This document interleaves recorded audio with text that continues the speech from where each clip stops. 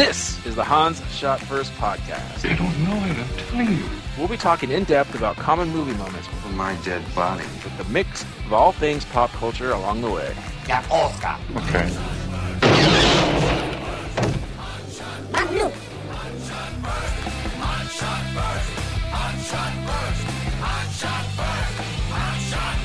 Welcome everyone to Hans Shot First. Wow.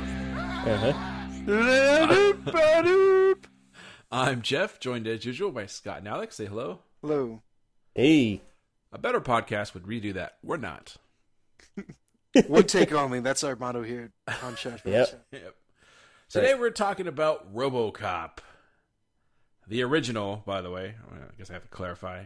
Oh, shit. Everybody's forgotten about that one. Came out in 1987, directed by Paul Verhoeven, written by Edward Neumeier and Michael Miner. Ooh. Serial killer?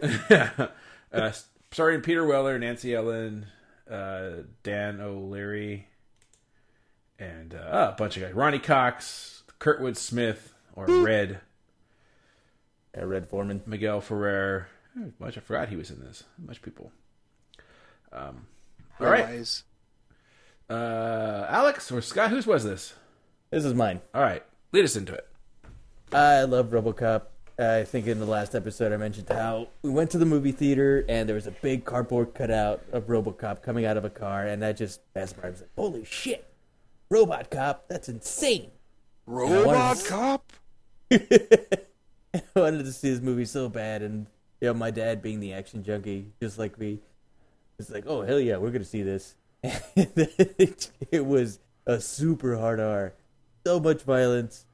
I was just old enough to not be afraid of it, even though it was really gross at parts. But ludicrous, and it's just a great movie all around. Even Ludacris though was in this? yeah, Luda. Yeah. Let's get into it before I start talking about the whole damn movie, because I love it so much. All right. Just said my background real quick is I think I mentioned it in the Predator podcast. I really wanted to see that. Like, I really wanted to see Predator and RoboCop, and my parents would not let me watch Predator, so as a consolation, they let me watch RoboCop. And I don't know why they did. This movie scared the crap out of me. It was horrifying. So I saw it on VHS when it came out, and I loved it, but I was scared at the same time. This was so much worse than Predator in a lot of ways. I think so too, because it's more realistic, right? Like, I'm sure we'll get into it with the stuff that happens to Murphy, but I agree, Scott. Yeah. Same thing with you, I'm assuming, VHS? Or did you see it in the theater? I actually saw it in the theater. Oh, wow. Yeah, my dad was hyped. Jesus. And you're 4 years younger than me, so my God. Yeah. It was like 6 or 7. I was like, It was fake, but it was so cool. The robot, the RoboCop was so cool, and Ed 209, and forget about it. Yeah. Scott, did you see it in the theater, or? No, I don't really remember the first time I saw this all the way through. It's probably when I was a little older. I think it's another one of those ones that made the rounds on the network TV. Completely edited. Yeah. Completely Channel edited, 13. by the way. Yeah. Yeah. But yeah, I don't think I ever watched the fully unedited version till maybe I was an adult. I don't know. Wow. So you're the one that got to see all the stuff, and we didn't. This is the vice versa one here. Yeah, this is the one I somehow... I saw RoboCop 2 when I was little. That That one scarred me because the... Spoilers. The stuff that happens to the kid in that one. That fucking scarred me for life. Because I'm like, all these adults are dying. I'm like, whatever. But then the kid, I'm like, yeah. Anyway, He deserved it. he did. All right, well, let's get into it. So we're going to do our top 7 things about this movie. Alex, lead us off. Number 7. Number 7, and I got in trouble with this because there's a point where Clarence Boddicker meets up with somebody, and then he sticks his fingers into the guy's wine, and then he smells it. And for some reason, I thought this would be a good idea to do on my Hawaiian Punch. So my mom saw me doing that, and she's like, "What are you doing?" And she gave me a good smacking for it. So that's my number 7. That sounds like a reason to get hit. Well, it was good Hawaiian Punch. Yeah, I got evidently. a smack. I didn't get beat. It sounds like an Alex story. Yeah. Scott, number 7. Okay. My number 7 is what's the name of Miguel Ferrer's character? Bob, I guess. Miguel Ferrero Rocher. Yeah, when he's talking trash on Oh boy. Dick Jones,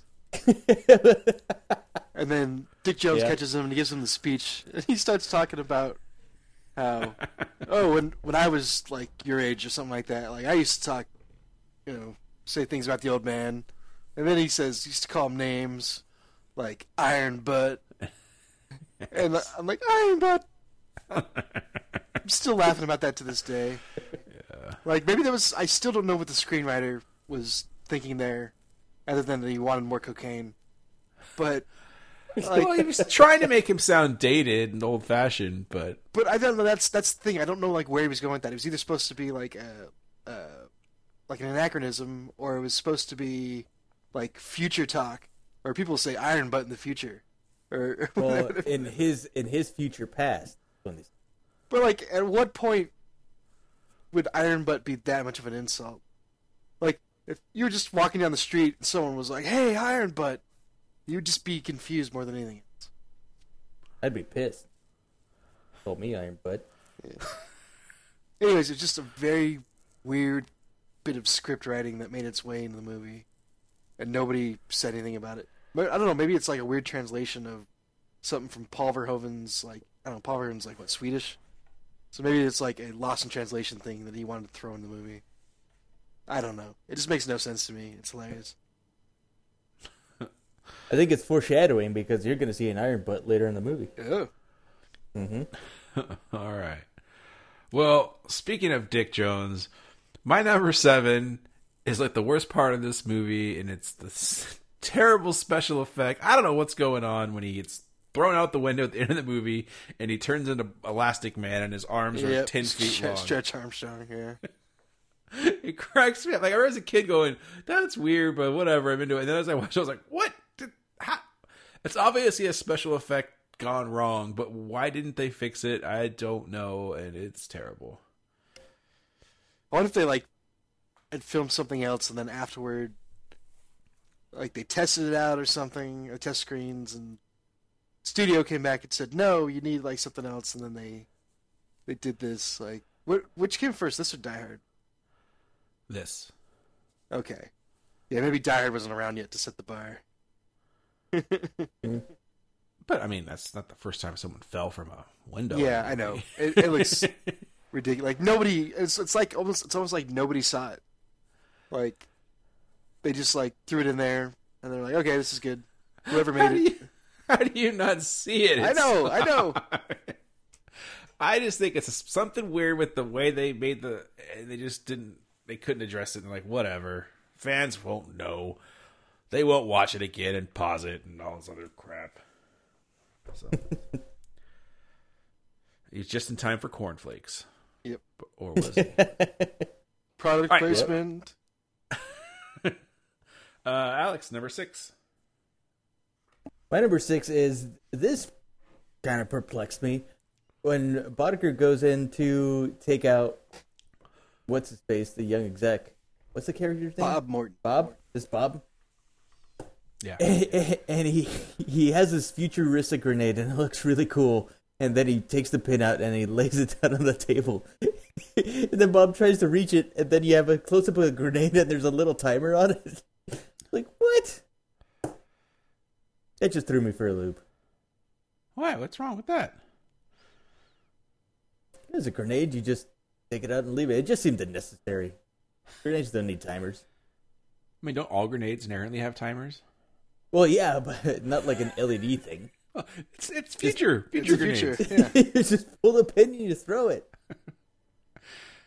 I thought you were going to say that's the scene where he says, bitches leave. Yeah. That too. I don't know if does anyone have him in their list? No. Yeah, he's a good bad guy in this. And it's funny that later on he's probably more famous for that '70s show and Red Foreman. But man, he's an evil. He's scary. He might be my first human beings I was scared of, and he wasn't like a monster. He was just a evil human. Aren't evil humans the real monsters, Jeff? Yeah, but I didn't learn at this age. I don't know that. You know, the real monsters are Freddy Krueger and Predator. They're actual I didn't monsters. watch Predator yet.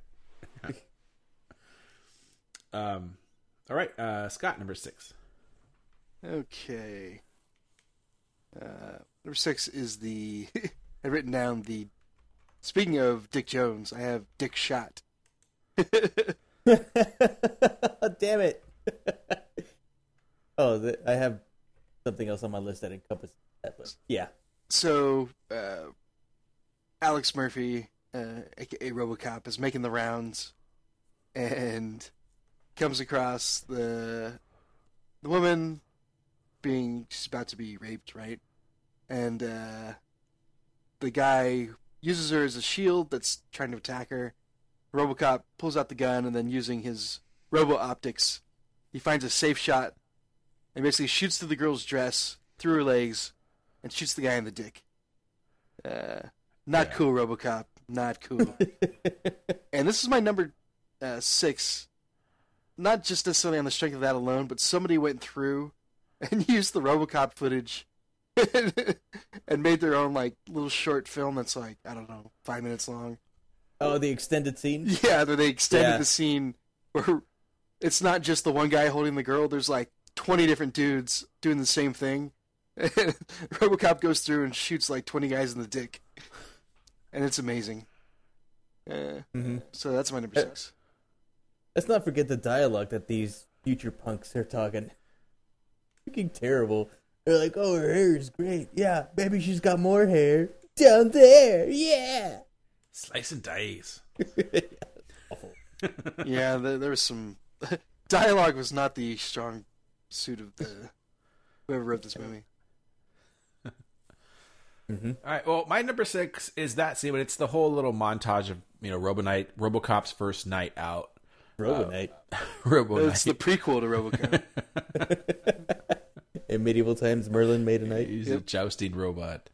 But yeah, his first night out. So that's the scene with the dress, the one where like there's a hostage situation and he breaks through the wall. And then I always loved where there are all the camera people outside and he like punches the guy through the window and he falls down and the cameramen just follow the corpse, all the falling ball all the way down to the ground right in front of him. It's like, I always love that.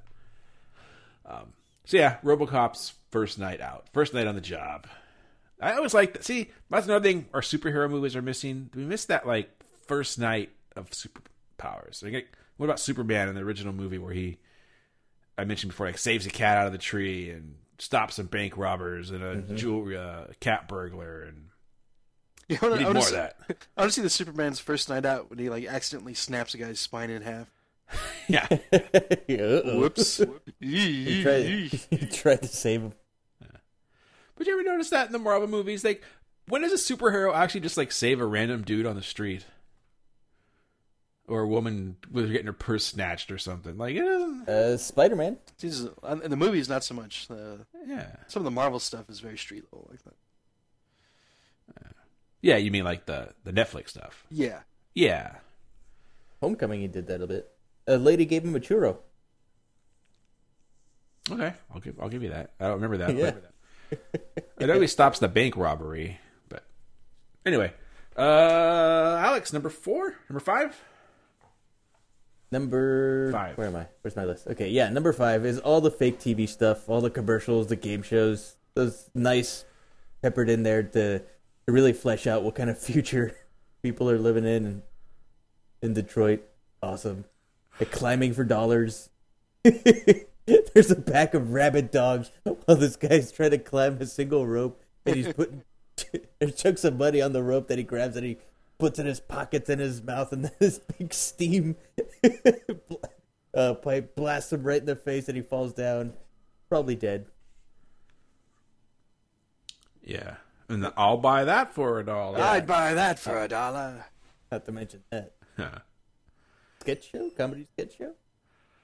So what's a worse Detroit.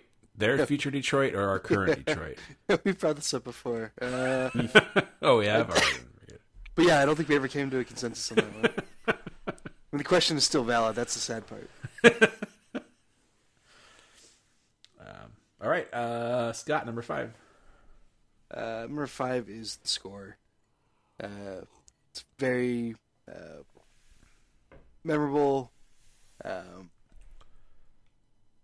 It's not terribly complicated. It just kind of goes back to that da da da da da da da da, but it's somewhat iconic and very catchy. Yeah, and I had it written down. I fucking forget who did it. Can't find it. Anyways, yeah, the score is great. It's memorable. Helps to make this a kind of a cult classic, or just a straight up classic. I don't know. Yep, score. All right. Mine rhymes with score. It's a gore fest. Or at least, like I said, I'm coming from the 10-year-old version of me who was not ready to watch this. It was pretty, I'm trying to think. It's maybe not that bad, but it scared the crap out of me. No, it's bad. I have more to say about individual scenes, so I don't want to talk about them too much. But, yeah, this might be the first movie that I know this was the first movie where it was too much to handle for little old Jeff, and so for that, it'll always have a special gore place in my heart, my gory heart. Mm-hmm. Alex, number 4. My number 4 is Ed 209. That's such a great robot, great design. It's just he growls whenever he's like powered on and everything. he goes haywire right at the beginning, and he shoots up that one poor exec. Yeah, his guns are cool. I mean, he's not like any. At the time, I hadn't seen any robot like him with like the chicken legs and everything. And even though the Star the Wars. 80s. Oh yeah, guess so. Well, not like that. But what was I going to say? Oh, it was the 80s, so they had to build like a life-size replica of the thing, of course. But the stop motion in there, you could tell it's stop motion. It's not great doesn't effects hold by these standards, but it's so well done. I'm a sucker for animation, so it's so well done, and like the little feet thing that he does at the stairs just gives him like a little bit of character. So cool. Yeah. I agree. This is my number 3, so I add a little bit more here.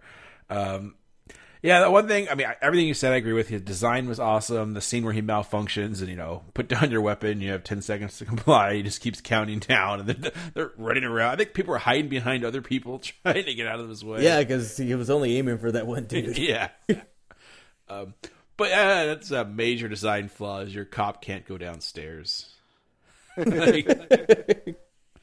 Yeah. So I kind of like that, because as an engineer, we kind of do stupid shit like that. So, it is the one part of the movie that doesn't hold up. The animation looks pretty bad, but for the time, it was awesome. And yeah, he was scary as well. Like I don't think even in the second one where he's kind of like a hybrid, right? It's like Ed 209 plus Kane or whatever it is, and this one's still better. I like it. Yeah, agreed. All right, Scott, number 4. Okay, so number 4. The score was by the great Basil Palladores, who also did Conan the Barbarian.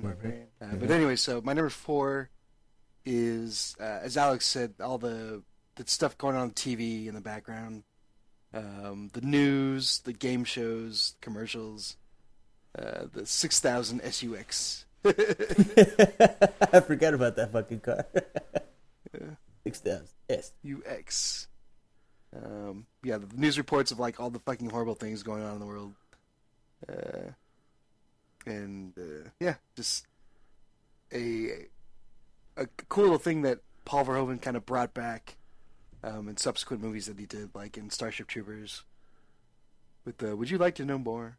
Yeah. Mm-hmm. Yeah. So yeah, my number 4. Okay, my number 4 is Peter Weller. I thought I don't know if RoboCop would be as good and thought of as it is without his performance. Thought he was awesome. I mean, I've only seen him in a few things like this and Buckaroo Banzai. Only thing I can really think of. What else is he in? You didn't see Naked Lunch? Didn't see that. You didn't see that Star Trek movie? Star Trek Into Darkness? Screamers. Yeah, that's a good movie. I did see Into Darkness, and he was on a season of Dexter, but that's all later stuff. And he plays a decent voice of Batman in the Dark Knight Returns cartoon. Yeah. But back in the day, he actually does a lot of. I don't know if he does a lot of them anymore. He did a bunch of documentaries. He has a PhD in classical history. Yeah, he talks about Rome. Penguins. Yeah, no, he's a smart dude. Like Kevin Smith on one of his podcasts talked about this for Dark Knight Returns, but they were presenting at the Paley Center. I don't know, somewhere in LA or New York, and there was the 30th or 40th anniversary of Buckaroo Banzai, and Kevin Smith was kind of the intro, and Kevin Smith, he can talk forever. Like Silent Bob talks a lot, by the way, if you hear about the character. And he's going off and off, and he's telling how great Buckaroo Banzai is, and he did it. And then later on, when he was on the show, Peter Weller was like, "Man, that was weird." When all of a sudden I was sitting out there, and they're like, "Who the fuck is Kevin Smith to tell us, to introduce us? Who is this guy?" or whatever. It's just all bitter about it. And then at the end, he's like, "Oh my god, this guy." He explained the movie better than I ever do. It was pretty funny the way he told the story. So. Anyway, Peter Weller, I thought he was awesome as RoboCop and Murphy. He's not on my list, but I will say that it's a fucking great. The whole last 2 minutes of the movie are amazing. But when the old man asks him what his name is, and he says his name, and then he gives that smirk and then walks off. Yeah. That was rad. Yeah. And I don't know if, I'm sure he didn't come up with this. Maybe he did, but his whole head turning first, then his body. I remember I used to try to do that as a kid. It's not easy to do. You're going to turn around and turn to the left. Head turns first, then your shoulders go. That's all him. That's awesome.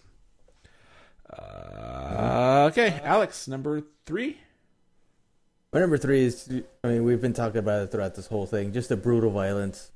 It doesn't hold back anything, and if you see the director's cut, it's even fucking worse. Don't. Just stick with the theatrical version. I'm kind of interested now. It sounds like we should be watching the director's cut. Yeah. Yeah. All right, Scott, number 3. Okay, so my number 3, I have written down here, Liquefied Mutant. Oh yeah, so I like that guy. Honorable mention. So Jeff talks about this movie freaking him out with all the gore. This is the one scene I remember as a kid. Yeah. I'm wondering what the fuck. Oh god. But yes, why didn't he turn into the Joker? Yeah, or I would always get confused with this movie and Swamp Thing. Or no, as a kid. Is it Swamp Thing or Toxic Avenger? Maybe Toxic Avenger. Darkman? I don't remember watching them as a kid, but yeah. At any rate, just walking around all fucked up. I didn't really know what mutants were as a kid, or mutation anyway. And he just. It feels like he's walking around for 20 minutes going, "Oh God, please help me." Yeah. Every scene there's it'll cut to action sequence and then something else in the action sequence and then back to him just walking around. And then he gets hit by a car and gets fucking liquefied. You see his head fly off. So good. It's some A+ gore there. Fucked up grade A gore, yeah. So that's my number 3. It's definitely the most powerful visual, in my opinion. Mm-hmm. Yeah, I may have a little bit more to say about this. I'm going to hold off on it, but I agree with you. All right, my number 3 was Ed 209. So we're on Alex's number 2. My number 2 is just the great villains, Clarence Boddicker. awesome. Red Foreman does a great job, and I didn't really see him in anything up until that '70s show. After that, because I remember the first time I saw that '70s show, it's like, oh shit, it's Clarence Boddicker. He was in that movie Fortress, but I don't know if that came before or after RoboCop. Was he in Fortress? Yeah, I think that's That came after. Is that the one Christopher with Christopher Lambert? Lambert. Yeah, and I'm pretty sure that was him. that was the first movie where I saw dudes hanging dong. I was like, is this allowed?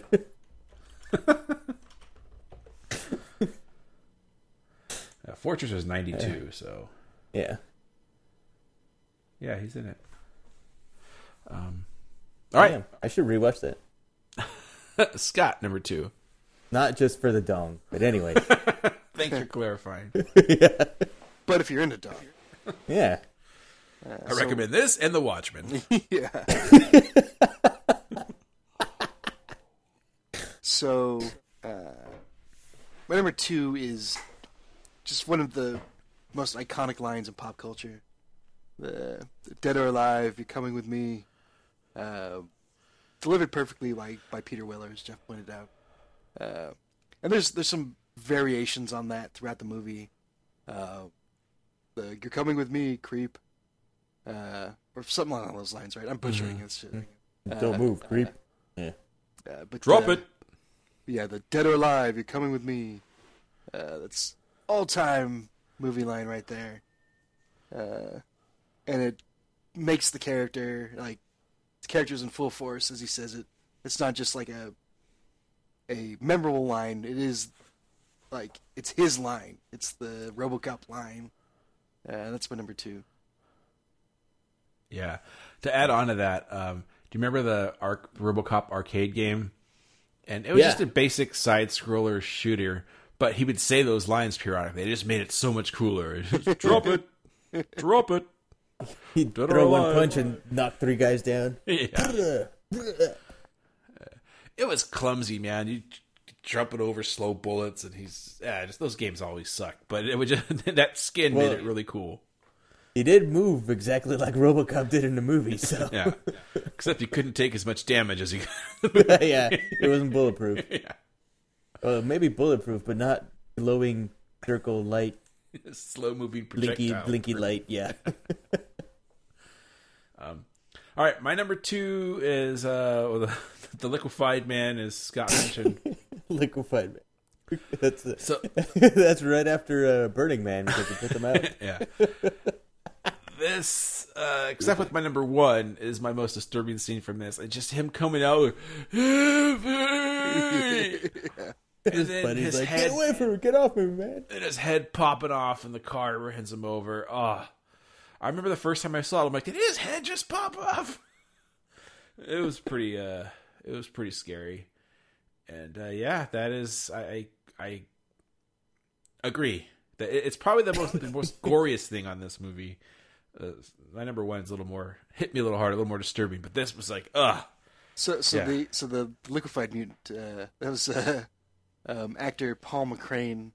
ER, right? Is Emil? I don't remember. Yeah, he was on ER. I don't remember his name from the movie, or being said in the movie, but it's Emil. Yeah, that guy does a really good sleazebag. Talked about some of the sleazebags in this: Miguel Ferrer, him, Boddicker, Ronnie Cox. Mm-hmm. Him harassing the gas station tenant. Yeah, Whatever. What are you reading there? Yeah. college boy. Ooh. All right. Yeah, great. Alex, number 1. My number 1 is just Peter Weller. He fits the part. He walks. It doesn't seem like there's a human in that suit. He's totally a cyborg when he's in the RoboCop suit. And the way that he can just, even though he's supposed to be this cold, emotionless robot, because of his backstory and everything, he can inject those little moments of humanity that he still kind of, but doesn't remember from his past. But his body just does them instinctively, like when he twirls his gun before putting it into his thigh holster. Yeah. And then that amazing scene when he goes through his old house and he sees the virtual realtor and stuff on the different TVs, and he's having flashbacks to his past. Oh man, this still gets me. That was awesome, and showing like I said before with Dredd, it's really hard for actors to show emotion when their eyes are covered up like that, and he does a tremendous job. Mm-hmm. He does. Yeah, Peter Weller. Well, we all had him on our list, so I think we all agree. Scott, number 1. All right, so my number 1 is basically, as I mentioned before, like the last 2 or 3 minutes, basically when he makes his way up to the boardroom.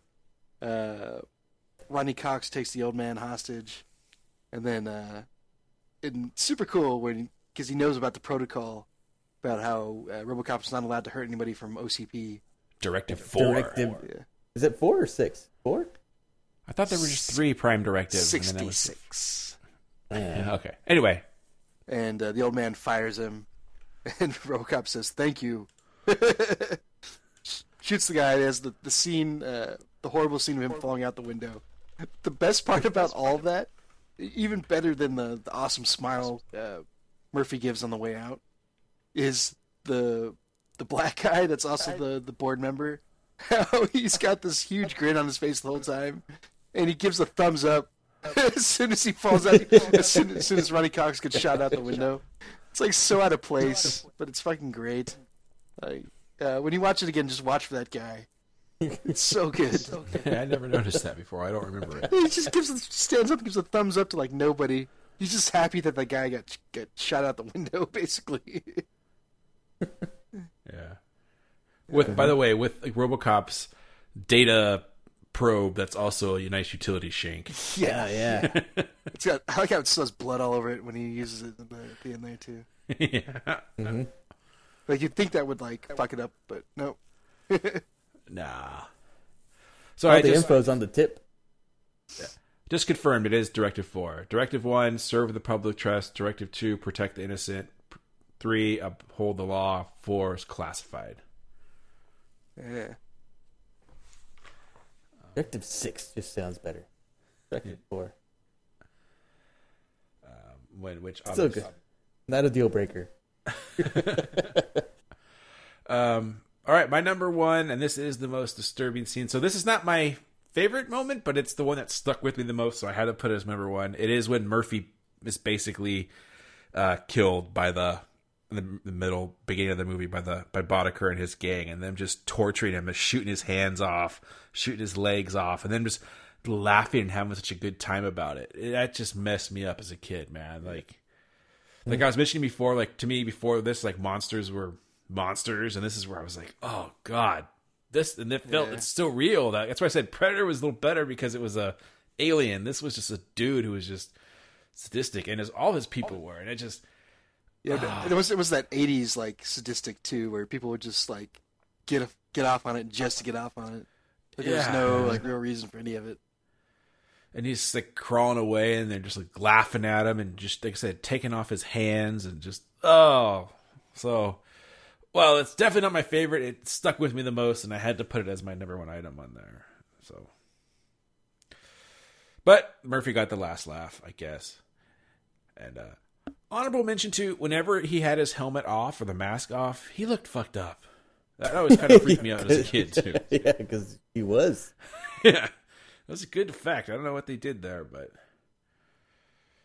It made him into a real cyborg. I think I remember reading it just like how fucking uncomfortable Peter Weller was in that suit. yeah, Like they had to make modifications to it because like he couldn't even move. Like at first, I don't know, but yeah, like all that stuff pushed against his face, like to pull his skin back, and yeah.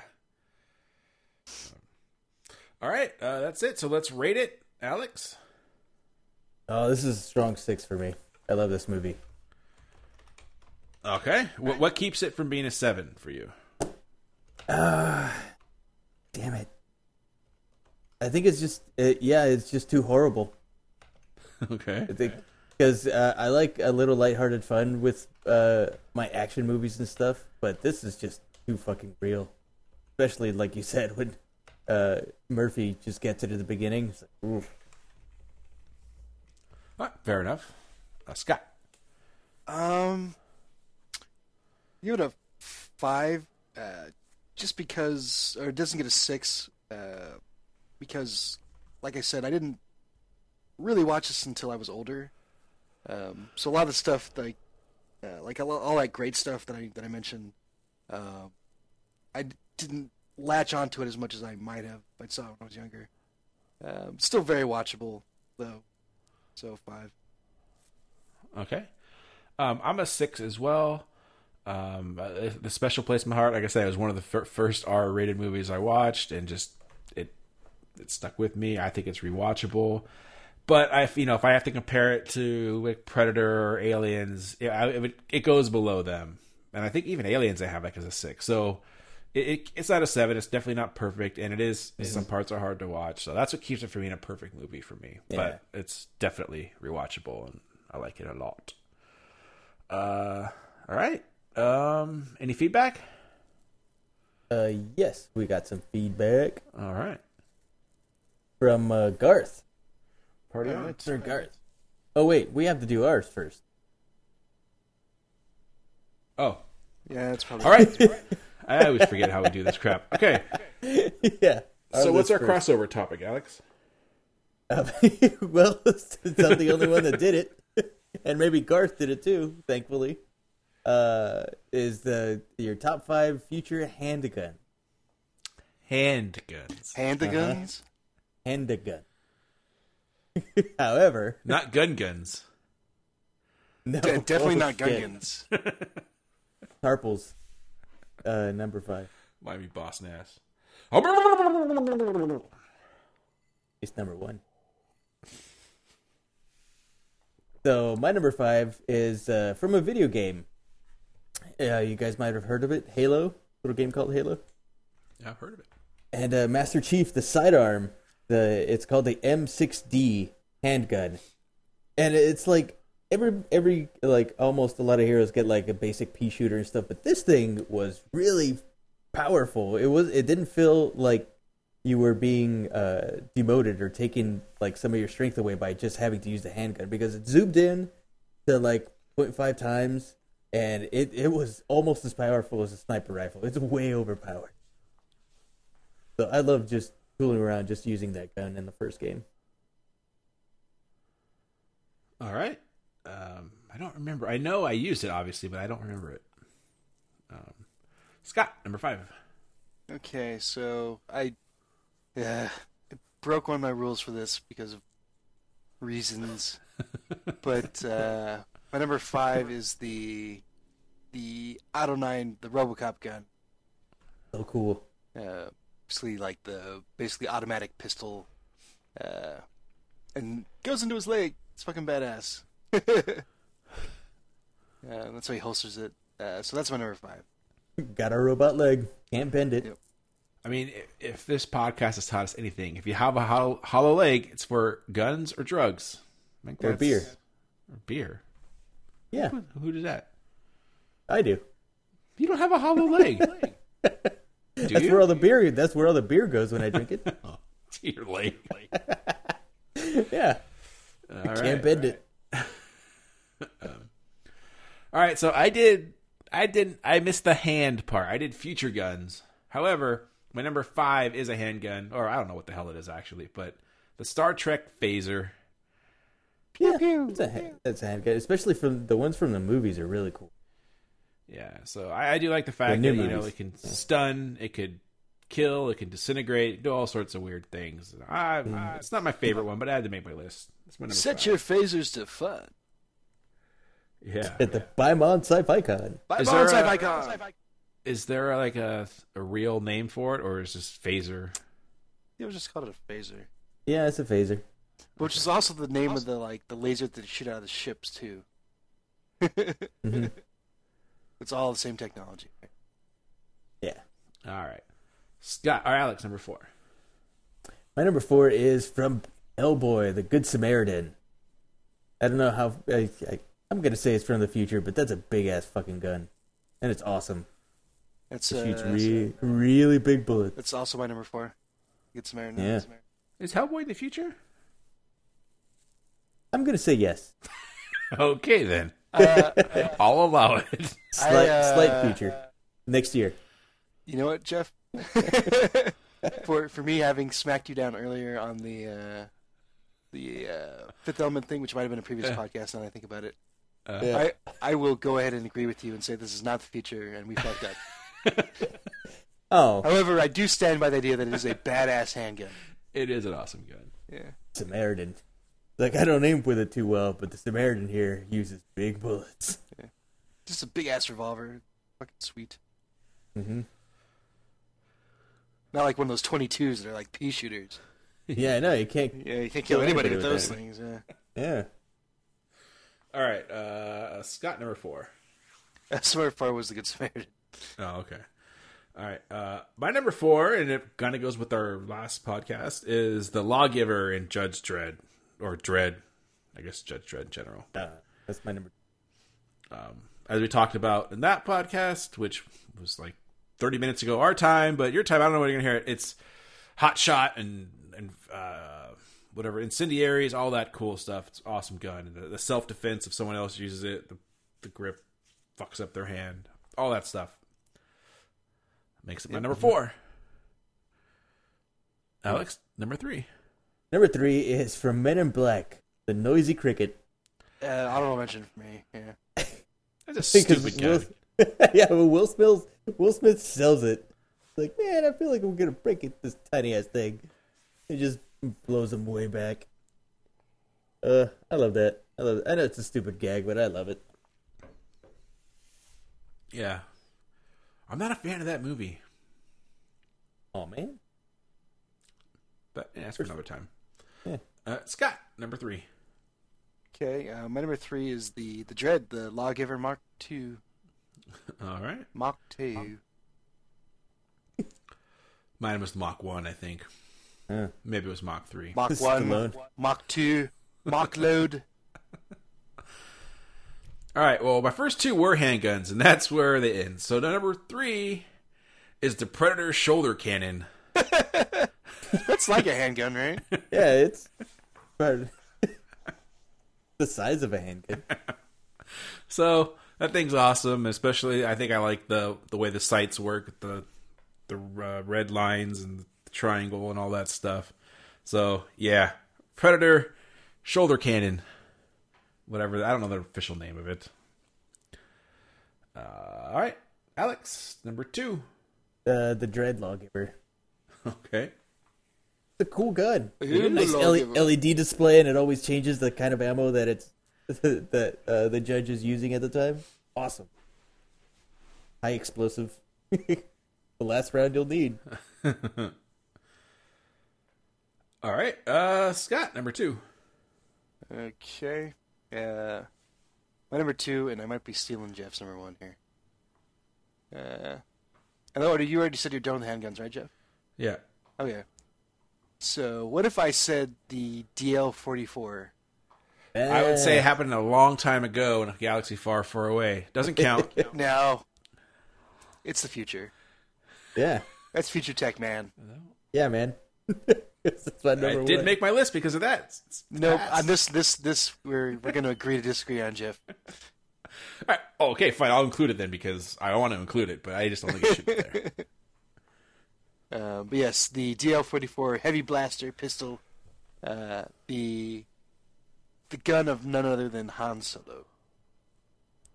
No, I thought it was Hans Gruber. Hans. Yes. Yes. So, very little needs to be said about this gun, other than he used it to shoot Greedo first, And Darth Vader. and Yep. Darth Vader, And Minox. and Minox. Minox. Who else is Hans? Let's count all the things that Hans and some stormtroopers. Yeah, shitload of stuff. With the pistol, though, Yeah. Yeah.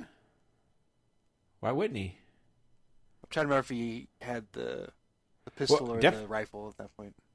Sure, maybe in the first Death Star, but on Endor. Yeah, he's got the pistol. Mm-hmm. Yeah. And who else? We should have, how many people does Han Solo shoot first? Not counting Falcon shots. All right. Are we counting Force Awakens? Yes. Bowcaster bullshit. All right. My number 2 is the M4-1A pulse rifle, the official machine gun of the Space Marine in Aliens. Nice. It does have Got the your best sound effect ever. Yeah, I agree. You got your digital counter that you guys are talking about. It's got rocket launcher or grenade launcher attachment. And if you're useful like Ripley, you tape a flamethrower to it too, and it's awesome. So, if I could have one prop thing from any movie, it might be that gun. With the taped on flamethrower? No, actually, because that'd be too bulky. Like, Jeff, any prop or just any gun? Any gun, because obviously I'd have a lightsaber. Or Okay, like I was that. gonna say. Yeah. But I don't know. So the lightsaber, the whole point of the lightsaber is half of it's a visual effect, so it's not as fun as That is true.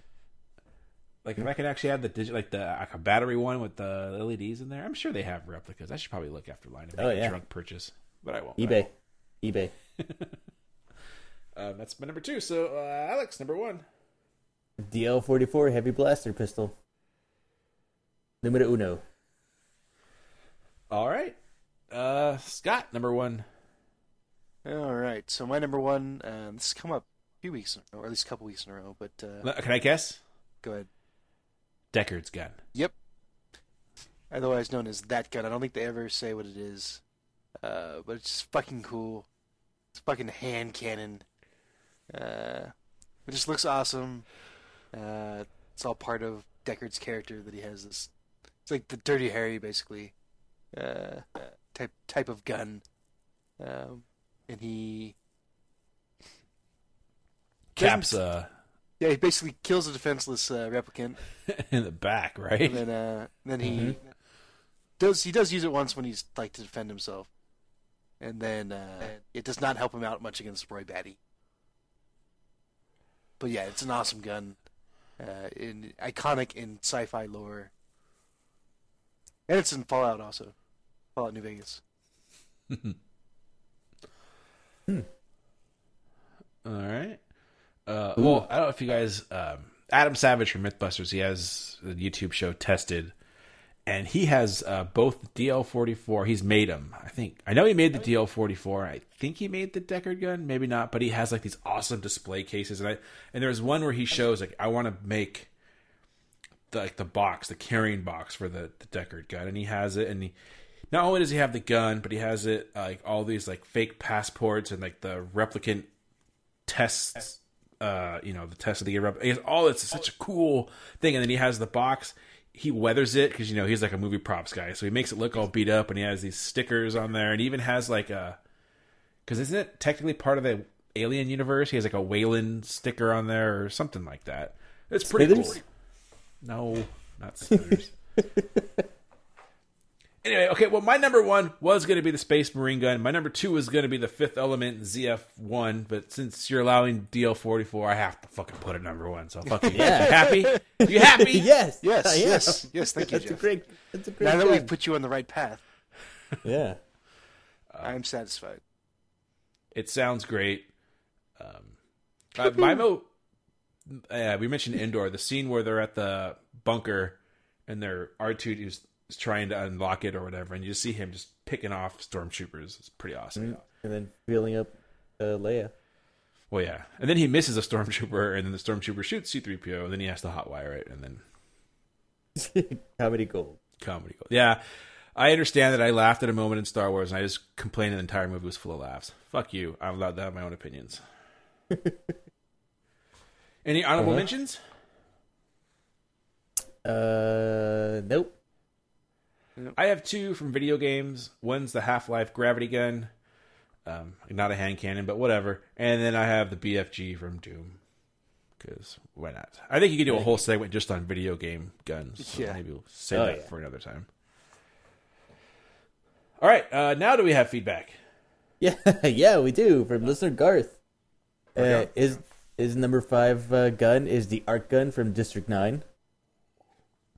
Okay. That's not a handgun either, so awesome. I'm on your side, Garth. Number 4 is Star Trek Phaser. All right. Number 3, the Lawgiver from Judge Dredd. Oh, he specifies it's the one from 1995. I have to look at that gun again. It's probably really cool. I'm gonna go ahead and disagree with Well, you not there. the movie, but the gun. Number 2, I still haven't seen this movie. I'm very curious. The Bone Gun from Existence. Yeah, I don't know what that is. It was like a Matrix movie, but before the Matrix came out. Sure, this wasn't Like a movie the- about Ron Jeremy boner pills, because that's what it Yeah. sounds like. No.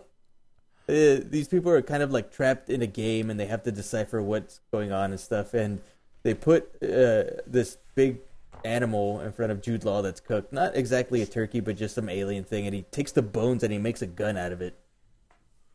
That sounds cool. Weird. Yeah. And number 1, not technically a gun, I know, but cool as hell. Predator shoulder cannon. Yes, Shoulder God damn cannon. it. Shoulder cannon. Nothing. Garth's the best. Oh, you've made James Knight. So, All right. I think the lesson we've all taken away here is just do what you want. Yeah. No one reads Alex's messages. So do what you want. Yes. Yeah, thanks, everybody. That's true. Yeah, like, just give us lists, whatever it is. Just top 5 cats for next list. I don't care. Oh, we're doing Alf? Ha! Ha! All right, it's time for Alex Knows Sports. I'm Alex, and I like sports. Sports ball? So, what's up with hockey and fighting, man? It's down to an all-time low this season. That's weird. It used to be so synonymous with why is that? Is that just because of rule changes? I was just reading. I was just looking for stupid headlines, but I found this one fascinating. I can get really long-winded here, but basically, they've kind of been removed from the game. Like, there's some rules have been put into place, and then basically back in the heyday of fighting, there was one extra skater. Like right now in hockey, you have 4 lines of forwards and then 3 lines of defensemen and 2 goalies. There's so 20 players. They used to have 21 players you can dress. And that extra player was literally your goon. Like, he wouldn't get a regular shift. He was just, some guy like Czech Gretzky. Throw him out there, kick someone's ass. And they got rid of that spot. And that's one of the main reasons that fighting has gone down. I mean, that happened already in the mid-90s, but it's just it's taking time. All 4 lines can skate. Visors. There's a lot of reasons.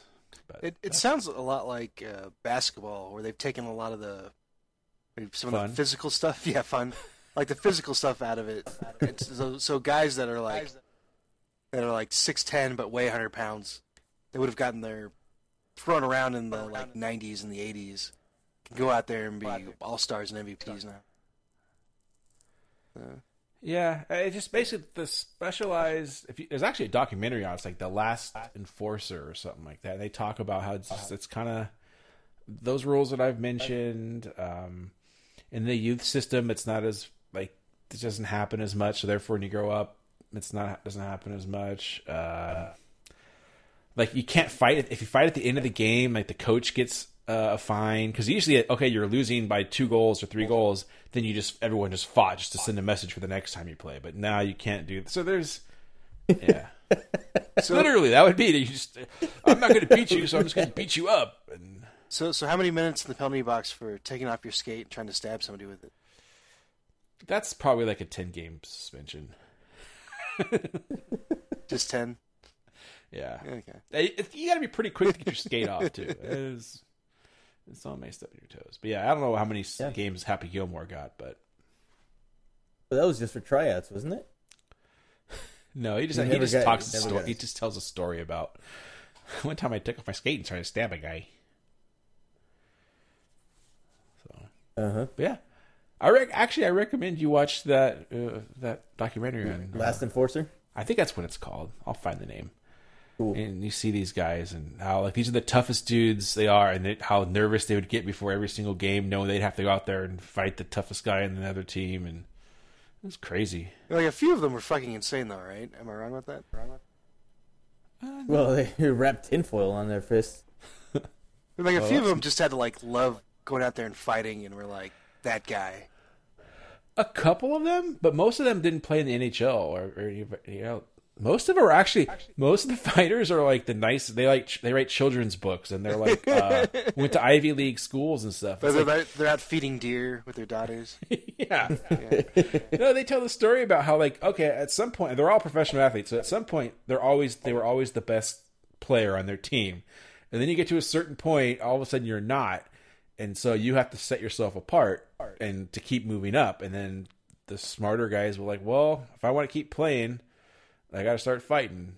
And yeah, it's really interesting. Yeah, occasionally there was the net job, but for the most part, all the goons are like goons. I'm using that as we're super nice people. Even like the notorious ones you hear, like from Marty McSorley when he hit the guy, like he's actually a really nice guy. Yeah. But you know, he did something terrible. So I'm not going to defend him. But He tried to kill a guy. But it was hockey, so he didn't get like prison time for it. he might have actually for that one. I'm sure he probably got arrested. I mean, he had to have gotten arrested for that. He did. Yeah, I know the law got involved. Yeah, it's crazy. But yeah. So for we don't know what we're talking about, he basically tomahawked a guy over the head with his hockey He stick. slashed a guy in the face from behind. Oh, Jeebus. Yeah. The guy fell to the ice and hit his head on the ice. It was bad. But Fucking right. yeah. But the other guy kind of did break the code of fighting. I don't want to get hit. It's a whole thing. It deserves its own documentary. Yeah, it does. All right, so it's time for Neum News. Yeah. It was All right, so I'm going to start off with something that I've continued watching, and that's The Orville over at Fox. I think the first season, I'm hoping there'll be more, because I'm really enjoying it. I think there's only 12 episodes. I think I've got a couple more, but I'm liking it. In a lot of ways, it's like more Star Trek: The Next Generation than Star Trek: The Next Generation. I think they've been smart with how they use Seth MacFarlane in the show. Where there's a few episodes where he's not there a ton, so he gives like the other characters a chance to breathe. And for those that maybe aren't into Seth MacFarlane's humor or like Family Guy fans or whatever, what have you, there's a lot to like about the show. That where he kind of doesn't get in his own way. There still is a lot of those kind of moments. So you're either gonna like that stuff or you're not. But as a just kind of a cheesy like Star Trek-esque show, sci-fi show, it's actually pretty solid. So I'm looking forward to what comes there next. I don't know, have either of you watched that yet? Or No, I any haven't seen plans it to? yet. But, No, it doesn't interest me. yeah, It's on the fair list. enough. Have you watched the new Star Trek? I have not gotten around to it yet. 'Cause I think I heard from people that the Orville is better than that, but I don't. So I think it's almost like what you want from a show. Like, do you want Star Trek? Then probably Orville is what you want. Okay. Like, if you want like a sci-fi show with Star Trek dressing, that's going in a different direction than the other Star Treks, then probably the other one's the way to go. Okay. Yeah, I have not watched the other one, mostly because of that bullshit CBS All Access. There's no way I'm shelling out more money for that. Yeah. I agree with that. So they did do an interesting thing with that CBS one though. You can watch the first episode for free or something like that, but they basically made like an episode 0. That's basically like a precursor to the rest of the series. So I don't know how necessary it is to watch that, but it basically doesn't center around the same character or characters from what I understand. Again, I haven't watched it, but they did like a different thing with it at any rate. So yeah, it's Star Trek talk, ladies and gentlemen. What else here? So as Nuclear vessels. as I want to do, a little bit of Marvel news. So apparently Marvel has hired a screenwriter for a Black Widow movie. Oh, nice. I've got to wonder why this wasn't something that came up sooner. I mean, it's kind of weird because maybe Scarlett Johansson doesn't want to do it. Maybe it's contractually she needs a break or something. I don't know, but she's clearly a bankable star. Like, everybody loved the Avengers. There was like no reason not to make this part of Phase 2 or 3, whatever it is. I don't know where this would land now. Assuming that it was still Scarlett Johansson. I don't know why it would be. But yeah, hopefully this really does get off the ground, and we see it, sometime in the not too distant future. And it'll be Marvel's, at that point, second female-led movie, I guess. After Ms. Marvel. Captain Marvel. Yeah. So, what if she was like, nah, I'm not going to do Black Widow and everything. I'm going to move on to other more risky and adventurous action movies. Then she comes back from Ghost in the Shell and goes, all right, give me the Black Widow movie. Yeah, well, I think there's already like a Lucy 2 in the works. I don't know if she's going to be in that. Ooh. Yeah. Anyways, so just to me, like, I can tell you right now, I'm not interested in a standalone movie just with her. Like, I hope there's other Avengers in it, kind of like how she was in Winter Soldier or something. Just, I don't want to see her or Hawkeye or what's the other Iron Man guy? Oh, Rhodes? Yeah, like, those guys, they don't interest me. They're not superheroes. For me, this is just coming from right. To me, they don't interest me as much as the more like the actual superhero characters. Yeah. Although I know Tony Stark's not a superhero and he doesn't have his superpowers, just like Batman, but they're different. I don't know, just yeah. Well, I think it's just it feels weird to me for her, anyways, because they put so much work into her character and her backstory, whereas like War Machine, yeah, he really is a side character. So yeah, with her, she's one of the Avengers. She's one of the main guys in the Hawkeye. So is Hawkeye. But again, Hawkeye, they haven't really put in the work on him as much as they have with her. I think they put in more. And both of them, they had backstories. You got to meet his family in the last Avengers, and right. But I don't know. I feel like she's gotten she's had a bigger role in things. I mean, I think the fact that she was in Winter Soldier helped a lot. Like, she's had more screen time, I think, because and Iron Man 2 or whatever. I just find them both boring. Like, but maybe if you put them together, that might be interesting. Right. Well, I guess I guess they're both spies, but she has the whole Russia thing. Like, there's a lot of things you could do that, again, maybe necessarily wouldn't be compelling as a superhero movie, but there's a lot of stuff you could do with her as far as an action movie goes. I'd like to do a lot of stuff with her. Whoa! Play Parcheesi. Go get coffee. Yeah. Go play Uno. Yeah. All right, so that's basically what I have for this week.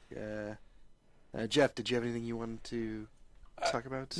No news, but I've started watching the new X-Files. By the time this airs, season might even be over, but I watched the first 2 episodes so far, and they're not good, but it's Mulder and Scully and Skinner and the Smoking Man, and I still enjoy it because of them. But it just especially that first episode. Oh God, it was. I'm hoping they get more in the Monster of the Week episodes, and I'll enjoy those more than the conspiracy stuff. But so as a hardcore X-Files fan, it's a little disappointing, but it is just good to see the characters, and yeah, that's all I got to say about that. I haven't watched network television in a while, and a lot of commercials. Oh my God. You got to survive somehow. Whew. Nope. That's all I got. All right, Alex, anything you wanted to chime in Nope. with here? I'm sleepy. All right. All right. Thanks for listening, everybody.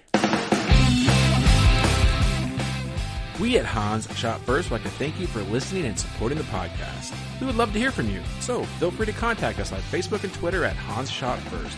Also, please leave us a review on iTunes. Reviews are greatly appreciated and help us get more exposure. Once again, thanks for listening and supporting the podcast.